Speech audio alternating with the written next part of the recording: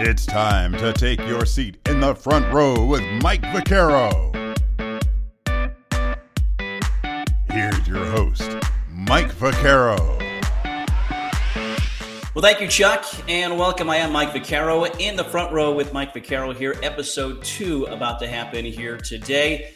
We do want to remind you, episode 1 posted last week. Hopefully you had a chance to watch that. If not, check it out if you would. It features Mike Vaccaro, not me, but New York Post sports writer Mike Vaccaro, entertaining episode 1 for you. And as always, we remind you to subscribe to our YouTube channel as well, as we'll have more great guests throughout the year and just continue to learn about their sports journeys. Today, we're going to learn about the sports journey of a sports agent and what it takes to be an agent and what goes along with being that Major League Baseball sports agent that Joe Rosen is. When you find out that your guy gets called up, when you find out that your guy has been traded. So we have that coming up. And also, stay tuned to the very end. You don't want to miss it. We're talking iconic hip-hop groups that he had a chance to represent as well. So all that ahead, episode 2 of In the Front Row with Mike Vaccaro. Well, Joe, first of all, we appreciate you joining us here today and maybe educating us a little bit about a sports agent, the role of the sports agent, certainly for you on the Major League Baseball side. But thanks for joining us today. You got it. It's great to be here, Mike. Good to see you again. We're in North Carolina. You're up there in Boston and getting ready for your day, I guess. But, again, we want to learn about your background and what took you to this point to become a sports agent. And for you, you're living in Boston right now, but you grew up in Delaware and you played sports, as you were telling me earlier. How much of a factor were sports in your life growing up as a young kid in Delaware? They were huge. I mean, I grew up in Wilmington, Delaware, near Philly.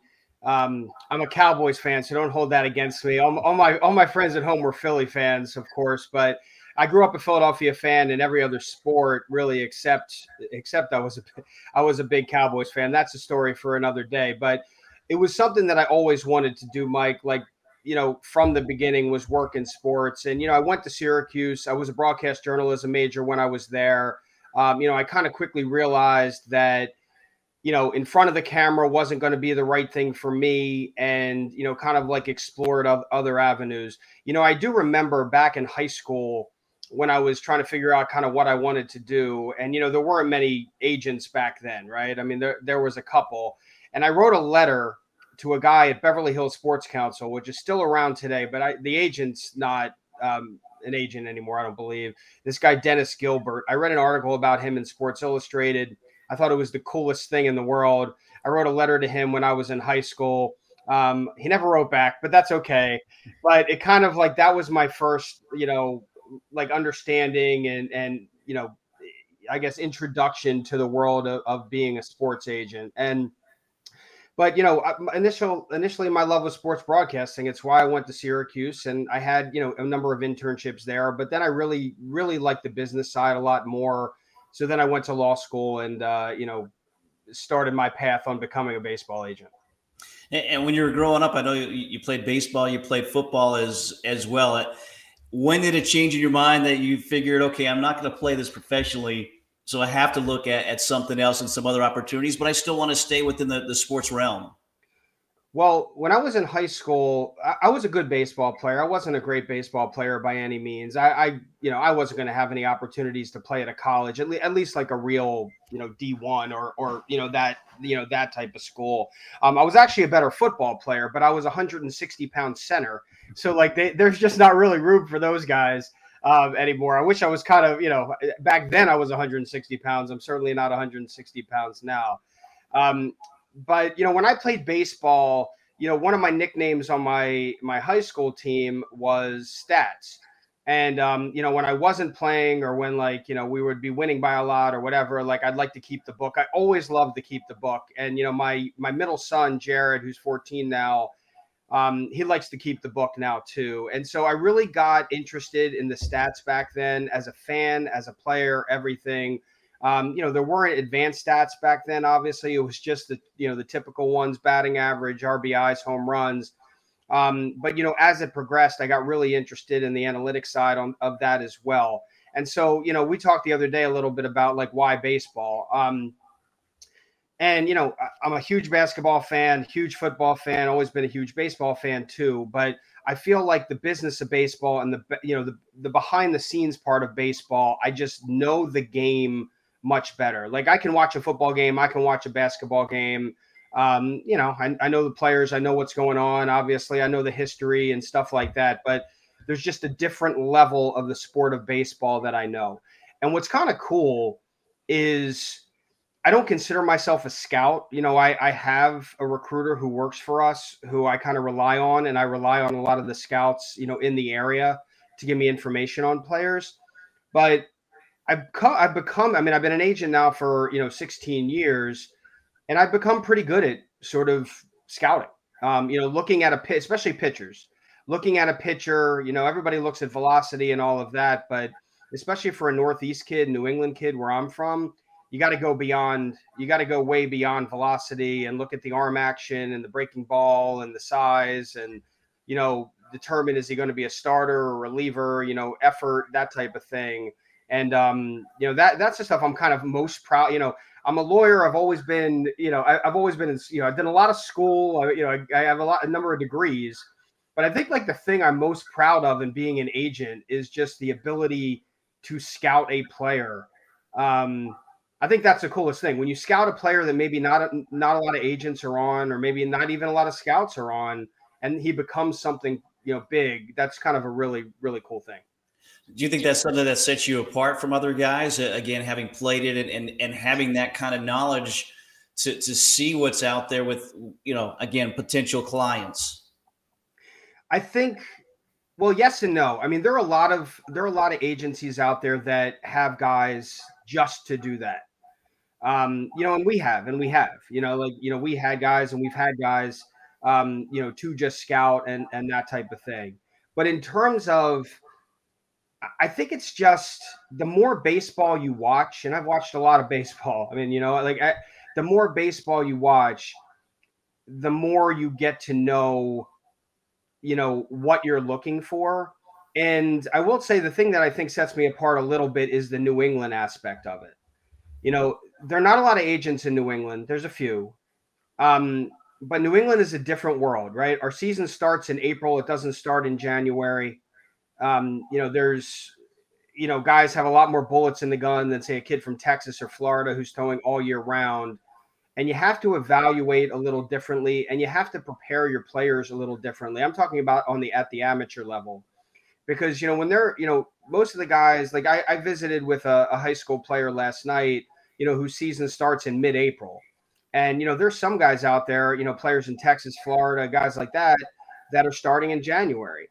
And they have 3 months in front of the scouts before your guy ever gets seen the first time. And you have to make sure that first time they come out, the scouts are there and they're ready to go. Because if you have a guy the first time out who's like building up, and it's April 15th, and they go out there and they're 85 to 87, scouts may not come back. So it's just a different world. So, in terms of scouting, I don't think that sets me apart, but I think the New England part of it does a little bit. Let's backtrack for a moment here to Syracuse again. You go there, you thought you were going to get into broadcasting, and you changed your gears. You're smarter than me, certainly, for that. But and it was an internship that you said kind of opened your eyes a little bit. While it was a good internship, it still kind of made you think a little bit about what your career path was going to be. So, when I was there, I was around a lot of people. What's really cool, and this is just to sidetrack a little bit, is that I still stay in touch with so many people that I went to Syracuse with and I was at Newhouse with, including yourself, Brad Como, who's at SNY, Dave Pash, who, he was a fraternity brother. He lived across the, hall from me at Syracuse. And, I got to see a lot of folks who were on air and what they were doing and how good they were. And I think I could have done it, but I don't think I would have been as good. Like, I just don't think it would have been my calling.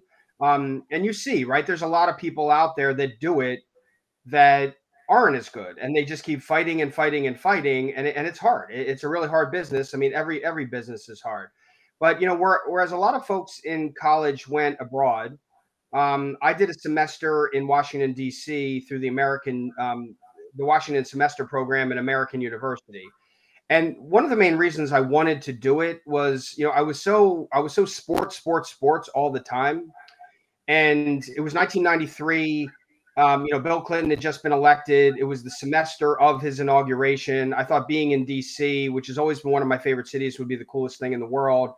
I worked for WTOP, which is the all news radio station in DC. Kenny Albert was actually the sports guy when I was there. I didn't really do that much sports. It was more just I was a reporter who couldn't go on air, right? Like I went out and recorded and interviewed and did goofy stories. Like I went to like fairs and goofy stuff, nothing serious. I went to Capitol Hill a couple times with other reporters. That was pretty cool. But when I did a good job, and when I left, I got offered a job, or I was still a junior, I was a sophomore when I went down there, so I still had a couple years. But effectively, I got offered a job at a very low amount of pay. Like an extraordinary, and I mean, look, I was very thankful. I didn't know what money meant at that time. I mean, I was 20 years old, 19 years old. And I just said, man, I got to sort of rethink this a little bit. And so while it was a great thing, I ended up, deciding to go to law school and kind of follow this route. When you initially went to law school, did you have sports agent in mind, or did you just think, hey, I'm going to do corporate law, I'm going to do whatever and get that law degree? I always thought, I always knew I wanted to go into sports. It was when I was looking at law schools, I looked at schools, but I more looked at cities. And I've always been a Northeast guy, but, I really wanted to go to cities that had a lot of sports and entertainment. I really wanted to go to UCLA Law School, and I didn't get in. It's really hard to get in from out of state, and I'm not sure what it's ranked now, but back then it was ranked top 10. It was really ranked very, very high, and I didn't get in. And that was a little disappointing because I thought I wanted to be in LA and all of that, but it worked out great. BC is a great school. It was a great school. It still is, and I teach there now. And obviously, in terms of going somewhere for professional sports, at least, there's no better city in the country than Boston. So while I was there was an Arts, Entertainment, and Sports Law Society, which I was a part of. I was part of setting up a symposium there for a couple years. After my first year of law school, I was a research assistant for a contracts professor, but I also interned for a football agent, a guy named Brad Blank, who was a big-time football agent in Boston for a long time. He also did a lot of media. He's kind of still doing it, but not as much as he used to. And I did, I was sort of the gopher at the time. I filled envelopes. I went on a couple recruiting meetings, but not much. But I really worked with his recruiter to help get guys in. And it was neat. Like he represented guys like, Rondé Barber and Tiki Barber. And I mean, he had some really, really good clients, really legit clients. He represented Mike Mamula when he was the 9th overall pick or 7th overall pick, or wherever he was. Like he had some really good clients, and it was really good experience. Now, when I knew that coming out of law school, I would have to go to a law firm first. I didn't play professionally any sport, and, I had to take out loans to go to law school, so I needed to pay them back one way. But my goal was always to go to a law firm and be, I started as a corporate lawyer and work my way into sports. And I went to one firm, Testa Hurwitz and Tebow, where that didn't really work out. Like they were so busy and they were so public company IPO driven that they just didn't have time for other stuff. But then the second firm that I went to in 2000, Goulston & Storrs, allowed me to pursue the sports side, not really the player side, which is why I left and kind of went on my own, but really at least get into the sports arena. And you also founded your own agent or a law firm as well, Brown and Rosen. How did that kind of get you closer to that goal? So in 2005, I had been practicing law for about, 7-8 years. And I talked to the folks at Goulston. So a little backtrack a little bit. When I was at Goulston in 2001, John Henry bought the Red Sox. My firm, Goulston & Storrs, represented two local guys who tried to buy the team, and I was involved in that deal as a third-year associate. I wasn't running the deal by any means. I was a third-year associate, but I was involved in the deal and really got involved in the baseball side of that deal. our guys didn't end up getting the team. Obviously, Henry did, but then I got to do some other sports stuff there as well, more transactional. But I really wanted to do player side. So if I had stayed at Goulston, I would have continued to be a corporate lawyer, and probably 10 to 15% of my practice would have been sports related, not player related, but transactional related. And that would have been cool. But I really wanted to do the player side. It was really what I'd always been interested in. And if I did that, I really had to go on my own. So I went out and, I'm still a practicing lawyer. All my clients know that. But the focus of what I do is on baseball. So I have Brown and Rosen. And then we have our agency, Icon Sports, where I'm a partner, with 3 other guys. And, I focus on representing baseball players. I have some other stuff that I do through the law firm, some for my baseball clients, some for not baseball clients, things like the hip hop stuff I've talked to you about, which honestly I'd probably do for free because it's like old school hip hop licensing representation of like rap groups that I listened to in the 80s and 90s. But the focus of what I've done and the reason I went out on my own was to be a baseball agent. Yeah, a little nugget there. We're going to touch more on the hip hop and rap group a little bit later on. But the 2005, so you start Orpheus, which was your first kind of agency. Did you have clients at the time, or how did that work? Like, how do you start a sports agency if you don't have clients to represent? It's a good question. So the very first year, I thought I was going to be Arn Tellem. So when at Goulston, I did the Red Sox deal and our guys didn't get it. And then I actually worked on the purchase of the Celtics too, for clients, and they didn't get it either. So I got to know the CBA, the basketball CBA as well. That was the year Wick Grossbeck's group bought the team as well. So I got to work on that as well. So I'm like, all right, I know basketball, I know baseball. I'm going to go be Arn Tellem because that's what Arn Tellem does. He's really the only guy out there that represents, professional baseball players and professional basketball players, and he's done it for forever. I really didn't take to the basketball side. I love basketball more than life itself, as you know. Us Syracuse folks are annoying to everyone who's not a Syracuse fan. It's a huge Syracuse fan. I grew up a Pistons fan because I loved Isaiah Thomas. He's on the wall behind me, but I've kind of gone back to the Sixers because that was kind of my first love. And, this Ben Simmons thing, that's another conversation, but we can talk about that another day. So the first year I started doing baseball and basketball. I went to a camp. My partner, Chris, who's been my buddy from law school, is still my partner today.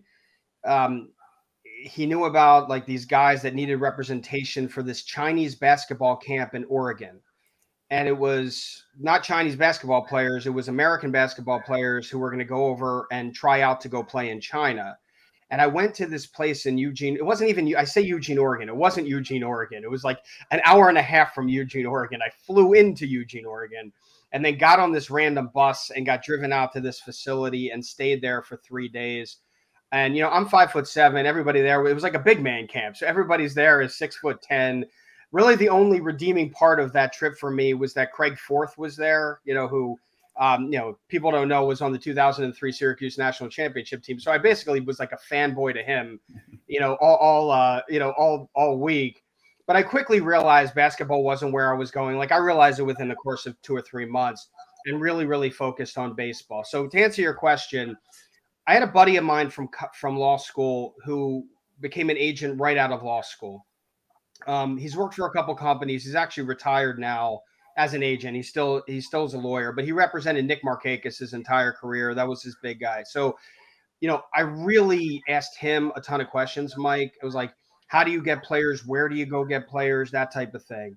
So I really I got a couple referrals from guys who were like low-level minor league players, who couldn't find an agent. I'm like, well, I don't have any players. I might as well, take these guys on.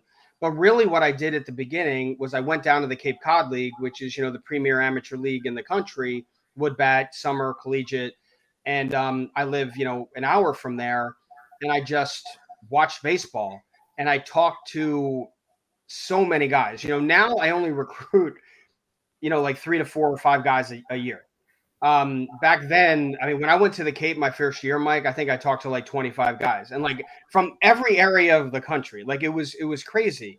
I focused on guys that I didn't think other agents would be focusing on, guys who were seniors in college, guys a little under the radar and stuff like that. But I made a lot of mistakes too. You know, there was a guy from Northeastern that I really wanted to talk to. And I was at a Cape game and I called him over and he came over and it wasn't him. It was a different guy. And like, you know, I'm like, Chris, come here. I need to talk to you. He comes over. He's like, my name's Matt, you know, and like, I'm like, oh, and I had to kind of figure out quickly who he was, you know, and play it off that way. But that was really how I did it. And, you know, in my first draft, which was 2006, I actually had two big leaguers. A guy, Chris Pettit, who I still talk to this day. He's been retired for a long time. But Chris Pettit, you know, played in the big leagues with the Angels. He was a 20-something round. I think it was 28th round senior signed by the Angels who got to the big leagues, 2006. And then Ryan Reed, who was a pitcher at James Madison from Portland, Maine, who was a 7th round pick that I'll be honest, I got lucky on because he was a sophomore eligible and I don't think anyone knew he was. And I got lucky that I found that out. And so I went up to Portland, Maine, and he ended up signing with me. And he was a 7th rounder in my first draft. So that was kind of cool. But, you know, I was representing guys like Chris Pettit went to Loyola Marymount. And so I'm flying back and forth to LA. And, you know, my second draft was 2007. And I had Eric Ferris, who played in the big leagues for a while. He was a 4th rounder. And then I had another guy out of LMU. I had this like LMU, like this whole contingent. Angelo Sonko was a 4th rounder in 2009.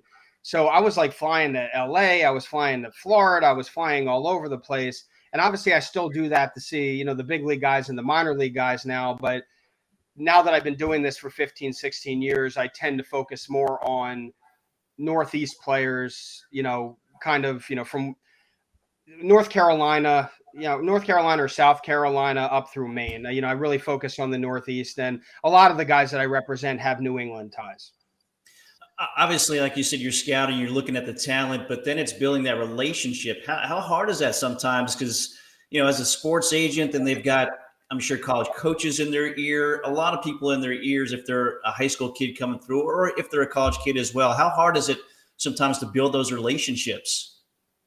It's tough. And you have to find the right guys. The most important thing, be honest, above all, the most important thing that I look for and that we look for at Icon is character and integrity. It's way more important than even talent, because there are a lot of talented guys out there, and, you know, even the most talented may not make it, depending. They could get hurt, things could happen. But my goal at the beginning of the day is to represent a player for his entire career. And that's happened a lot. You know, in my career. And, you know, I've also gotten fired, you know, every agent gets fired, every lawyer gets fired. It's just part of the game. But trying to find the person and build that relationship. And here's the thing, right? If you start talking to a player when they're in college, 95% of your relationship is with the player. If you start talking to a player when he's in high school, you have to build a relationship with the player and the parents. And usually, you know, if that player goes to college, you're maintaining that relationship with the parents and the player as well. Now, there's some players, you know, for example, Mike Brasso is a client of mine. He hit the home run off Chapman last year. Everybody remembers him. I ended up picking him up. He was an undrafted free agent. And I was referred to him by a former client of mine, Craig Albernez, who's now the bullpen coach for the San Francisco Giants in the big leagues. And Albie was coaching Mike in Australia, and he like DM'd me, you know, from Sydney and said, Joe, like, you got to sign this guy. Like, you have to sign this guy. So I ended up signing him when he was in AA, and I'm as close to him, you know, I mean, I'm incredibly close to him. But I didn't represent him in the draft. So it's because I mean, I ended up picking him up a couple years after the draft. So in that situation, he's an adult. You know, I've met his parents, but I don't regularly talk to them or something, you know, that much, because, you know, I met him as an adult effectively. But, you know, I've been able to build that relationship really strongly over the last, you know, 4 or 5 years. But when you're building a relationship, in the draft, it's sometimes a longer building relationship, and you're building it with not just the player, but with the parents. So you have to find not only the right player, but you have to find the right parents. And sometimes finding the right parents is harder. Yes, I certainly understand that. And talking with some college coaches, it's definitely unique when you have those parents involved as well. And name, image, and likeness now is coming to the forefront on the college level, and I love that cup there with the Syracuse with Otto on it. Name, image, and likeness, does that change what you're able to do when you look at the college athletes that you're trying to recruit? Do you have more contact with them? Does that change anything from that standpoint? Well, it's still really new. And, as we've talked about, I've been talking about, not as an agent necessarily, but more as sort of an academic, I guess. I've been talking about name, image, likeness for years. I think this was going to happen. It took a long time to happen. I'm glad it actually happened. The players are able to, make money from their name, image, likeness at this point. But it's so new. And it's not necessarily, it's state to state, it's college to college, and it's player to player. So I think there's a lot of things that are still, being worked out a little bit. Now, how much are, professional college football players, there's, college football players are prominent, right? I mean, Buddy Boeheim, who you probably follow on Twitter and I follow on Twitter. It seems like he's doing an autograph signing or something every week, right? But he's Buddy Boeheim, right? Baseball players are different. It's not as popular a sport. It is in the South, but, you represent a player at BC or Northeastern or something like that. How many types of opportunities are they going to have? I'm not sure yet. It seems to me so far with NILs that, a lot depends on what type of sport you play, but also even more so, it depends on what your social media following is, right? Because, Olivia Dunn, who's a gymnast, I believe at LSU, has, millions of Twitter followers or Instagram followers or TikTok or one of the three or all of the three. I'm not sure. And ask your kids, I'm sure they know. Yeah, exactly. Yes. I'm sure they do. And, she's going to make a ton of money from NILs. And I don't know how good a gymnast she is. I'm sure she's wonderful, but I don't know that she's making her money from being a gymnast. I think she's making her money from her social media following, and that's totally fine. So I've had NIL conversations with my players. It's still sort of at the infancy stage for that. The thing I'm a little but we're a medium-sized company. We represent, between 60 and 70 players. We have 12 guys in the big leagues this year. We had the 7th overall pick in the draft this year. We have first rounders every year, just about every single year. So we're not a mom and pop shop by any means, but we're not this massive company like CAA or Excel or Scott Boras or whatever. They're going to have people at their company that are dedicated and devoted to NILs for players, whether it's getting them like $500, for a semester or something. That's $500 that they didn't have. So that's something we're working through right now. We're looking at hiring someone. We probably will, and working on doing that for our players, because on that aspect, we're going to need to compete and make sure that a player that we really want doesn't go to Excel or Boras or CAA simply because they have 5 marketing guys working for them. Yeah, certainly. As you and I talked earlier this week, it's a competitive business to begin with. And then, like you said, those bigger firms certainly have a little bit of an advantage. I want to look at the process of a player from an agent standpoint. And I want to look at it through Josiah Gray, who I know is one of your clients. He's currently with the Washington Nationals, got a win on Monday night on the road in Colorado, which isn't easy. No. And just his story is very unique. And as you and I talked earlier this week, you think he's really has a chance to be something special. But he's a guy that pitched at Lemoyne College, which is in Syracuse. It was at one point, I think, Division I for baseball only. First of all, how'd you find a guy from Lemoyne College and see the potential in him? So I rely, even though I do trust my eye and, I go out and, watch players a lot, I really rely a lot and have developed really strong relationships with Northeast area scouts. I mean, scouts, scouting directors, cross-checkers, everyone. But, especially the Northeast area scouts. And I treat them with, respect. I always have. Whenever I can help them, I do, in any way. And, they return the favor. If they see a guy, a lot of them would rather I represent him because they know that I'm, that I'll get the information to them, and I'll work hard my goal is to get my player drafted as high as possible. That's it. I want to get my guy drafted as high as possible and get as much money as possible. And, other than that, that's really the goal.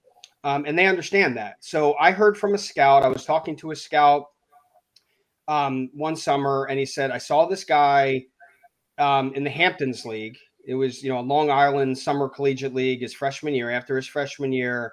And Joe, he's going to be really good. Like, he's going to be really, really good. And he told me a story. He went to college as a shortstop. They moved him to the mound and that. So I went to Syracuse to speak. When we were there was no sports management program, right? But now I tend to go back a lot and speak, not to the broadcast journalism folks. They don't want to hear from me, but, the sports management folks, because a lot of those guys want to be agents and they have the capstone program and things like that. So I went out there one day. It was actually election day. I'll never forget it. Like, I will never forget the day of my life because it was election day 2016. So I went out. I spoke to, I spoke to the Syracuse students that night. I'm in my hotel room. The next morning, I was meeting with JoJo and his college coach, Scott Cassidy. And I woke up, going to bed. You think one thing. I woke up, obviously something else happened. And I go over there at like 9 a.m. and we're both like, really, did that just happen? Like, what, what's going on? So I'm sitting there, in the clubhouse, talking to JoJo, talking to Scott Cassidy. And I had that initial meeting. So I didn't see him initially. I heard it from a scout. And then I ended up getting that meeting and sort of meeting him at an early time. I ended up seeing him that spring. He ended up coming out to pitch at Stonehill, which is pretty close to me. And he was closing that year, and he was lights out. And he ended up committing to me, before the summer started. He ended up pitching in the Cape at Chatham. He was the closer at Chatham. His first outing of the year, I think he gave up 3 runs. And then after that, I don't think he gave up any runs the rest of the summer. He was unbelievable. And the most amazing thing about it was, so there's 2 things I want to really praise JoJo for. One, forget about baseball. He's just an unbelievable person. Just, like what I want my sons to strive to be like. Like he's that type of guy. Like, he's just amazing. Like, my birthday was the other day. Him and his girlfriend sent me, they sent me an edible arrangement. And it was great. But like, the note that they sent me with the present was like unbelievable, just like unbelievable. And so his character, his, the way he is as a person is just top notch. And I have so many guys like that. Like I mentioned, Mike, Wade LeBlanc is like that. Like, John Brett, like all my guys, Max Schrock, they're all just great people. So that's number 1 on JoJo.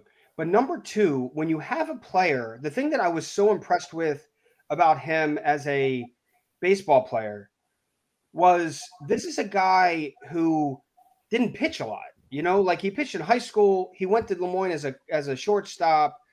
That's what he primarily played. And then he closed, like he'd go warm up, like, in the 9th inning, like he'd run out to right field or whatever to warm up, and he'd go close. But, he became a starter his junior year, obviously. But this is a kid who didn't pitch a lot, and all he did was throw strikes. It was unbelievable to me. Like, he had no command issues. His mechanics were flawless, and it was perfect. And the great thing, I'll say this too, because to promote it, his coach, Scott Cassidy at Lemoyne, is one of the best coaches I've ever met in my life. And I'll never forget leaving JoJo's last Cape game. I'm driving home, and I call Scott Cassidy, and I just start talking to him. And basically Scott says, what do you want him to do in the spring? What day do you want him to start? Do you want him to close? Like, what day do you want him to pitch? Do you want him to hit? I'd never had a coach really ask me that before. And I thought it was, it was one of the coolest things. And so obviously, like, I'm not going to step on any toes. It's ultimately the coach's call. But, I talked to Scott and I said, he's definitely got to start. I prefer that he not hit. I mean, that's up to JoJo, obviously, and you. But I just don't want him to, get hurt. You can DH him once in a while if you want to. But, I prefer that he start. Whatever day you want to throw him is fine because, Fridays are like the big days for college, pitchers. But, Lemoyne's D2, so they don't even play on Fridays. They play a doubleheader Saturday. I liked him pitching in the first, in the 7-inning games on Saturday because it limits his. So Scott did all of that, and it really put JoJo in a prime position. Now, look, he went out his junior year, and I have to look back at his record. It was a while ago. It was 2018, but I think he was like 12-0 or something like crazy with a 1-something ERA with a gazillion strikeouts and no walks and, whatever innings. So he did the work. But I'll say this. For a D2 player who went to school as a shortstop to be a second-round pick, and signed for close to $800,000, that doesn't happen. It just doesn't, especially a Northeast D2 guy. Like, you'll see D2 guys from, Oklahoma and Texas and California and stuff like that who play all year round. But for a Northeast guy, and a lot of that had to do with, obviously it had to do with his performance, but it just had to do with the person he is. I still have scouts that didn't draft him to this day asking me how he is because they just like him as a person so much. Yeah, that's unique, and a unique relationship, like I said, with the coach to have him kind of help you, but it help him as well. So he gets drafted. He's with the Reds, and he gets traded to the Dodgers. And was it with LA and in the minor league system that he kind of started to make a name for himself and what he could be for that organization and maybe another one after that?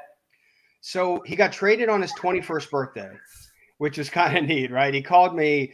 I had talked to him earlier in the day and, wishing him happy birthday. And, Riley, his girlfriend, was down there with him. And he calls me at I think it was 10 o'clock at night. He's like, Joe, I just got traded. So it was crazy. Like, it was just a whirlwind. Now, so as his agent, you don't find that out first? No, he does? No. Well, sometimes we do, sometimes we don't. This trade, I'll talk about the Nationals trade in a bit. So that one I found out first, but normally the player finds out first, because if someone everybody's so scared of leaking everything that if they tell an agent, they feel like the agent's I'm not going to leak anything, but they think that we will, and they're not going to tell us in advance. So he called me and said, I just got traded. But the thing was, look, the Reds have definitely turned the corner on development over the last, 5 years, especially the last 3 years. But no one outdevelops the Dodgers. You know that. It's just so for him to get traded from the Reds to the premier development organization in baseball was kind of neat, and they really helped him become a big leaguer. That's really what they did, and I think he would have gotten to the big leagues last year if there wasn't, the COVID situation. I'm almost positive it. Like, if there was a full year last year, he probably would have started in AAA, maybe AA, but probably AAA, and he probably would have gotten to the big leagues sooner than later. That's okay. But they really helped develop him. And, when we talked about Mike the other day, like, I just think his character, first and foremost, but he's a really, really special pitcher. And I know it's high. Look, I know I'm talking about one of the best pitchers, probably the best pitcher I've ever seen in my life, in Pedro Martinez. But that's who he reminds me of a little bit. And like, Pedro had the changeup, JoJo has the curveball, and I get it. But there's just something when he's on the mound. It's composure, it's confidence. It's just like, perfect example the other night, right? He's pitching in Colorado for the first time, and I did not have a conversation with him about pitching in Colorado before he pitched in Colorado.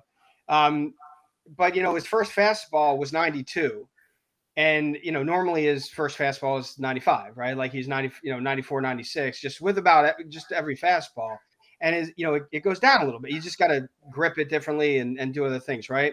So the first guy in Colorado, Tapia, hits a smash to right field, lines out. And then I don't know if you saw, but then he hit Brendan Rodgers in the head, right, with a 1-2 fastball. And you could tell JoJo was really upset. Like, obviously he didn't want to do that. And it was a 1-2 pitch. He was going inside and hit him in the head. And Brendan Rodgers, and I think he's okay, but he ended up coming out of the game.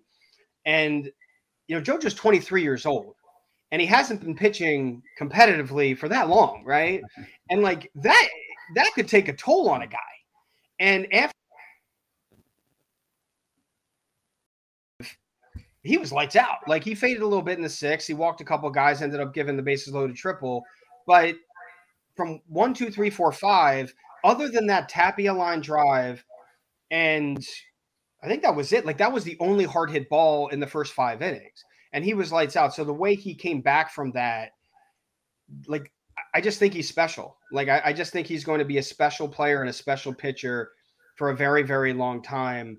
And I just see superstar in him. I always have. So earlier this year is when he finally did have a chance to make his Major League Baseball debut. He did that with the Dodgers. When do you find out about that? Because I saw that you were there in Los Angeles for that debut. So obviously you're going from Boston to LA out on the West Coast. So when do you find out? Who tells you that your client is getting the call up? So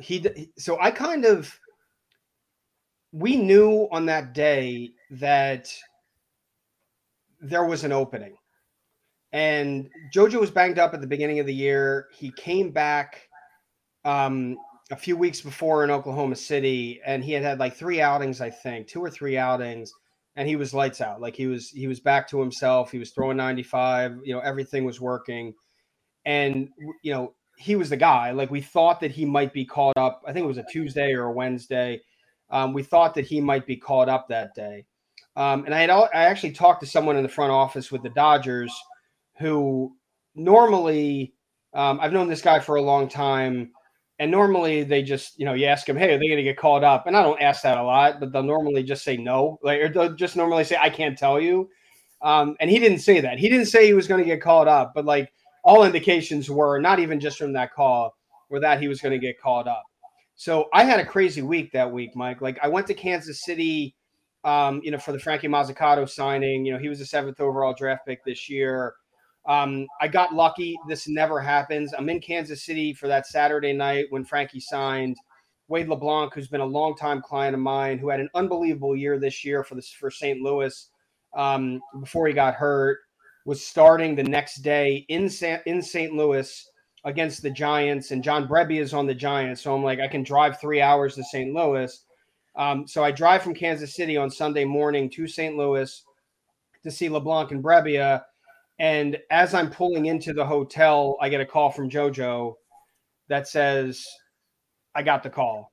And of all things that I do, look, I've done a lot of arbitrations. I've done a lot of free agents, a lot of first-round draft picks, like all of that. I've been a lawyer. I'm 48 years old now. I've been a lawyer for a long time. There's nothing better than the debut and when the guy gets the call up. There's just nothing better than that. It's the best part of everything. Now, Mike Brosso's home run in the ALDS last year was pretty good, but like the call up when a guy calls you, and I've had a few of them in the last couple of years. I mean, JoJo got called up this year. We had 3 other guys get called up this year: Ryan Valet, Jonathan Heasley, and Greg Dykman. Max Schrock got called up last year in COVID, even though that kind of stunk because I couldn't go.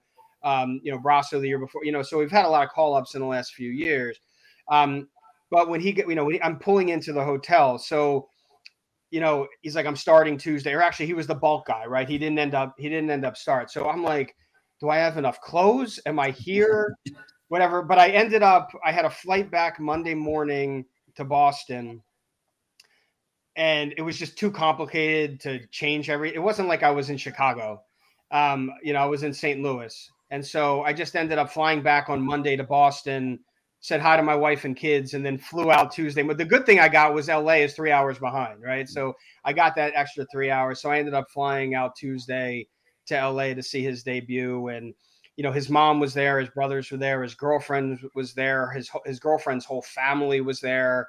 He got interviewed. It's a really cool experience. There's literally nothing better than when a guy debuts. It's just the coolest. It's just, it's what makes this job. It definitely does. I would think. I mean, again, you have 3 kids. It's kind of like seeing your kids succeed. It like is when you get that news that they got the call up, not just their hard work, but your hard work to get them to that point, and it certainly comes to fruition at that point. It is. It's exactly like it is. I do feel, especially, at the beginning, I was more like an older brother, right? Now that I'm, at the beginning, I was 30 years old, or 32 when I started this. Now I'm 48. So you're the young dad, though. You're the young dad. Exactly. But it is. It's just like that feeling. Look, not everything. I don't want to make this business out to be, I know it's a sexy business and whatever, everybody wants to be a sports agent, and this is what I've always wanted to do, and I'm ecstatic about it, and there's nothing I would change. But it's not, there's some tough parts about it, right?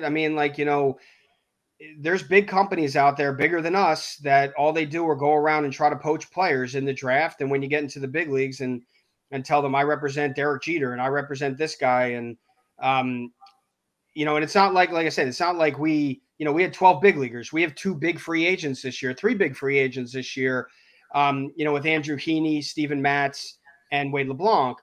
And, we're doing arbitrations every year. We're doing free agencies every year. I'm with the group that represented Ken Griffey Jr. his entire career. Brian Goldberg was his agent. He's still working with us part-time. So, we've been around a lot. We've done a lot of really good deals. But, these big, bad wolf companies come in and try to steal our guys. And you just have to hope that you built enough of a relationship with a guy and shown them that you do good work, that they'll stay. And most of the time they stay, but not all the time. And those are difficult times. I married my high school girlfriend, so I haven't really had to deal with any breakups like that in a long, long, long time. But that's what it is. When a player who you've represented, calls you up and effectively, it's the same thing. I'm going to go in another direction, right? That's what they always say, making it sound like we don't know what that means. It's not you, it's me. That's exactly what it is. You've been awesome, Joe. There's nothing I would change, but I think these guys are better for my career. It's not true. They've represented more guys. That doesn't mean they've done better jobs. In fact, I would say the opposite. It's just they're bigger. That's it. And so that's the part of the business that really stinks and you have to deal with, and we deal with every day. But that's why we go back to what we talked about is you want to represent not only the best player, but the best person, because the best person sees what you've done for them and doesn't see what someone else says they can do for them. Yeah, it certainly is a tough business when you look at it. And, this year you talk about trades and the craziness of the Major League Baseball trade deadline this year. And again, you go back to Josiah Gray, and he was a big part of maybe the biggest trade potentially during that time that really helped out. I think both teams, obviously the Dodgers who got Max Scherzer and Trey Turner, but then the Nationals who got Josiah Gray, part of that package as well. Keibert Ruiz, a catcher in the minor league system for the Dodgers as well. What was that like to be kind of in the middle of that frenzy at the very end and have Josiah be part of that big trade? So that one was very different than the first one. The first one, JoJo had just been drafted. He gets a call. He tells me that's kind of what normally happens. This one, he's in the big leagues, right? They were in San Francisco, I think. And they were flying to Arizona. And he was scheduled to start the next day. And he's on the airplane, and I'm on Twitter and, flowing through. And, everyone thought Scherzer was going to San Diego, right? Everybody thought Scherzer and Turner were going to San Diego because that's what was reported earlier on, and it didn't end up happening. And then I see that he's going to the Dodgers, right? That Scherzer and Turner are going to the Dodgers. And all I'm thinking to myself is, if they're getting Max Scherzer and Trey Turner, there's no way, first I saw Ruiz, and I'm like, all right, that makes sense. And I'm like, well, it's not just going to be there's no way. It's like the best pitcher in baseball, along with one of the top, he's leading the league in hitting, right? Turner's leading the league in hitting, and he's got another year. So I'm like, it's got to be. And so then you start seeing rumors on Twitter about JoJo's name, and I can't remember who I saw, it was Ken Rosenthal or John Heyman or one of the guys reported while JoJo's on the plane that it was him.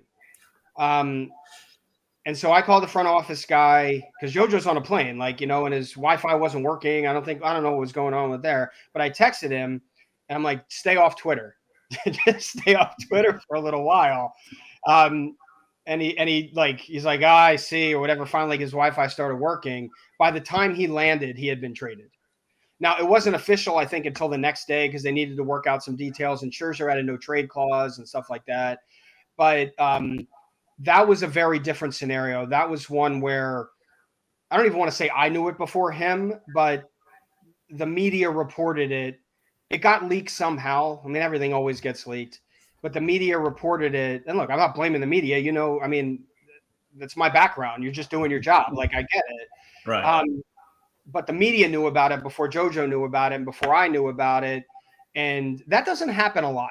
Like, that doesn't happen as much as you'd think it was. There's all these rumors reported around trade deadline and stuff like that. And some of it happens, some of it doesn't. I remember getting like DMs from, you know, certain guys in the media about Heaney, you know, who ended up getting traded to the Yankees, saying like the Phillies are going to trade for him. I'm hearing the Phillies. I'm hearing, was it Tampa? Like, it was this. And obviously none of that happened. And he ended up going to the Yankees, who no one thought he was going to go to, you know, and it wasn't reported at the time. So, but that was a really unique situation. Now, in terms of him going to the Nationals, I think this could be, look, the Dodgers have developed him, right? He's a big leaguer now, and he's ready to go out there and compete at the highest level. Going to the Nationals, who are not a small market team by any means. They won the World Series 3 years ago, right? Or 2 years ago, 2019. 2019, right? They just won 2 years ago, right? 2018 was the Red Sox, right? So, okay.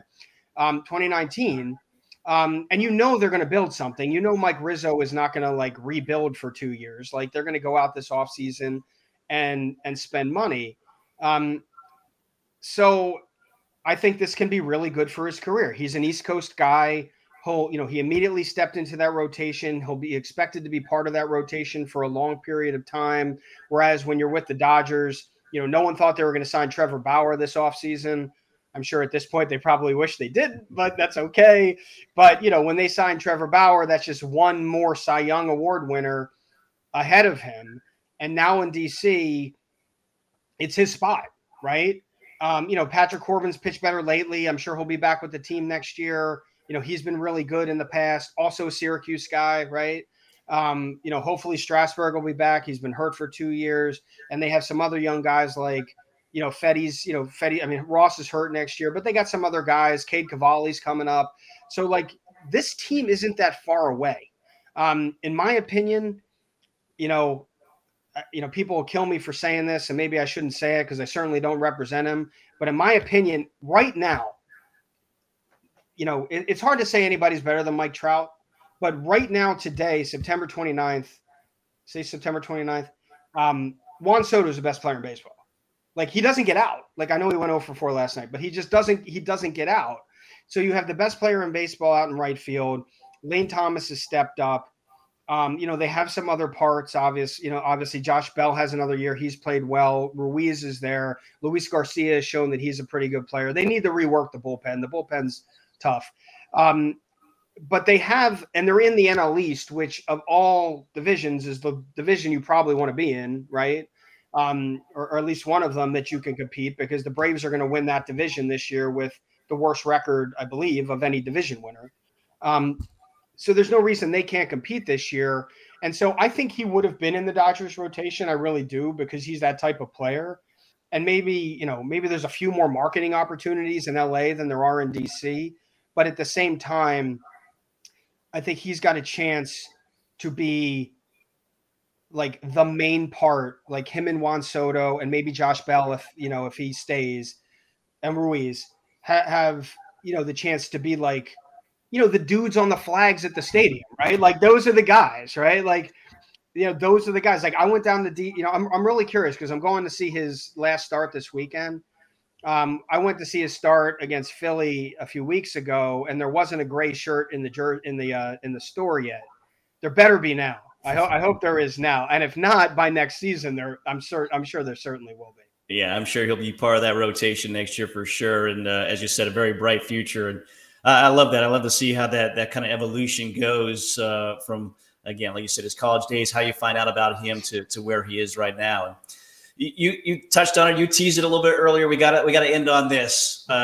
Again, you represented an iconic hip hop band. You kind of had that buried in your bio as I was looking at it, and I had to follow up. And can you tell us who that was and a little bit about maybe the negotiations that you dealt with at that time?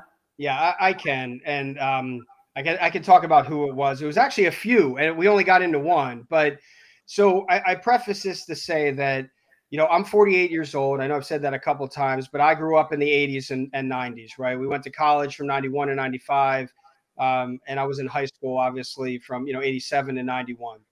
I grew up, I don't really listen to newer hip hop now. So it's sometimes hard to talk, like some of my players do, but everybody's Lil this and Young that now. And I can't keep them apart.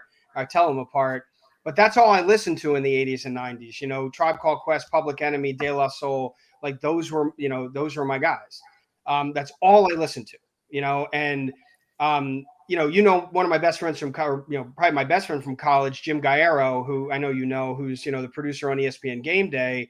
That's how we became best friends, because we were the guys on Day 7 at Syracuse who listened to hip hop. That was it, right? So I had an opportunity. A buddy of mine was friends with DMC, Daryl McDaniels from Run DMC.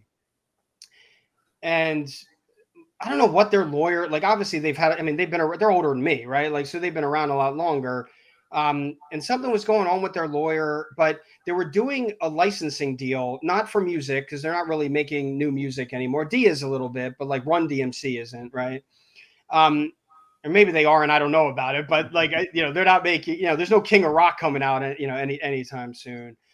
And they were doing a licensing deal, which is, one specialty of mine. I do a lot of licensing, brand licensing, where, someone licensing, it's like NIL deals, right? You're licensing your name, image, likeness to a company, and they would go out and make Run DMC shirts and hats and things like that. So I did this deal for Run DMC. I didn't really get to know Run very well. Actually, I don't even know I think I met him once, but very, very briefly. But I got to know D very, very well. And great guy, unbelievable guy. And I've actually had some other legal dealings with him through other clients and stuff like that. But he was great. And I did this deal, and it was a big deal, Mike. They got a lot of money for it, right? And so I did this deal, and then my buddy Josh, who kind of was friends with D, we had all these other old school rap groups come to us, and we're like, man, if they could do that for DMC, what can they do for me? Now, you got to understand, right? Run DMC is the most iconic hip hop band and probably one of the most iconic music groups of all time. Yeah. So even though they're probably not my favorite rap group of all time, Tribe Called Quest would be, in terms of brand licensing, there's no question on who's going to get more money, right? Run DMC is like the Rolling Stones. It's that big. So these other hip hop groups came, and I did some deals for them, nowhere near the amount of money the Run DMC got. But I did some trademark work for De La Soul. I did a licensing deal for Naughty by Nature, and it was just cool. I would have done it for free. I really would have. Like I said, it was really cool. I got to hang out with the guys that I listened to, growing up. And Naughty by Nature opened in the New Kids show at the Garden right before COVID. And I was I had unbelievable seats. I would admit it if I was a New Kids fan. I just wasn't. That wasn't my thing. I would admit it, I kind of dig the Backstreet Boys, but New Kids just weren't my thing growing up. But I'm at this show where it's New Kids, Debbie Gibson, Tiffany, and Naughty by Nature. And we went backstage and hung out with Naughty by Nature in their I can't remember what they called it. It was the plush room. It was some crazy, and Tretch is walking around in a white bathrobe. I got pictures. I'll show you the pictures sometime. And it was really, really cool. And it's just that's not really, licensing and like that type of thing, that is what I do as a lawyer. And like, that is part of what I do. And I do it for baseball players. I've done it. We've started working with this apparel company in New Hampshire called Power Forward, which does a lot of basketball guys, but it's sort of name, image, likeness shirts for a couple of guys and stuff like that. And I negotiated the deals there. So it is what I do. But, I would not consider, even though I teach entertainment law at BC Law School, I wouldn't really consider myself an entertainment lawyer. My partner, Chris, is more of an entertainment lawyer. But, that was a really cool experience. And I'd love to do it again. There were rumors that I was going to do one for Public Enemy, and that never happened. And honestly, if that had happened, I don't even know if I could have done it. Like if I went up to Chuck D, I wouldn't have even been able to talk to him. It would have been so neat. So, yeah, it was cool stuff. And I'm glad I had that opportunity. And I definitely have some cool pictures from those experiences. And my question, the biggest question is your kids, do they think you're cool now that you represented those rap groups, or they have no idea who they are? They had no idea who they are. I did a deal. I did some work for Diplo, made the guy, the idiot, so not my thing, right? I mean, Major Laser's great. I listened to some of their songs. That, like, my oldest son thought that was the coolest thing in the world. And obviously he loves the baseball part because he's a baseball player and he loves meeting the guys and stuff like that. But like the old school hip hop guys, my kids couldn't care less.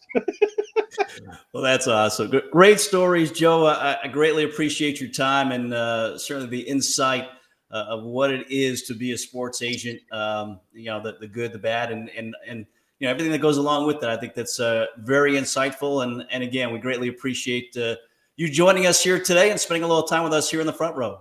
Awesome. Thanks, Mike. Anytime, man. All right. Thank you, Joe. Take care. See you guys. You got some rap and stuff. Now you're speaking JR's language here.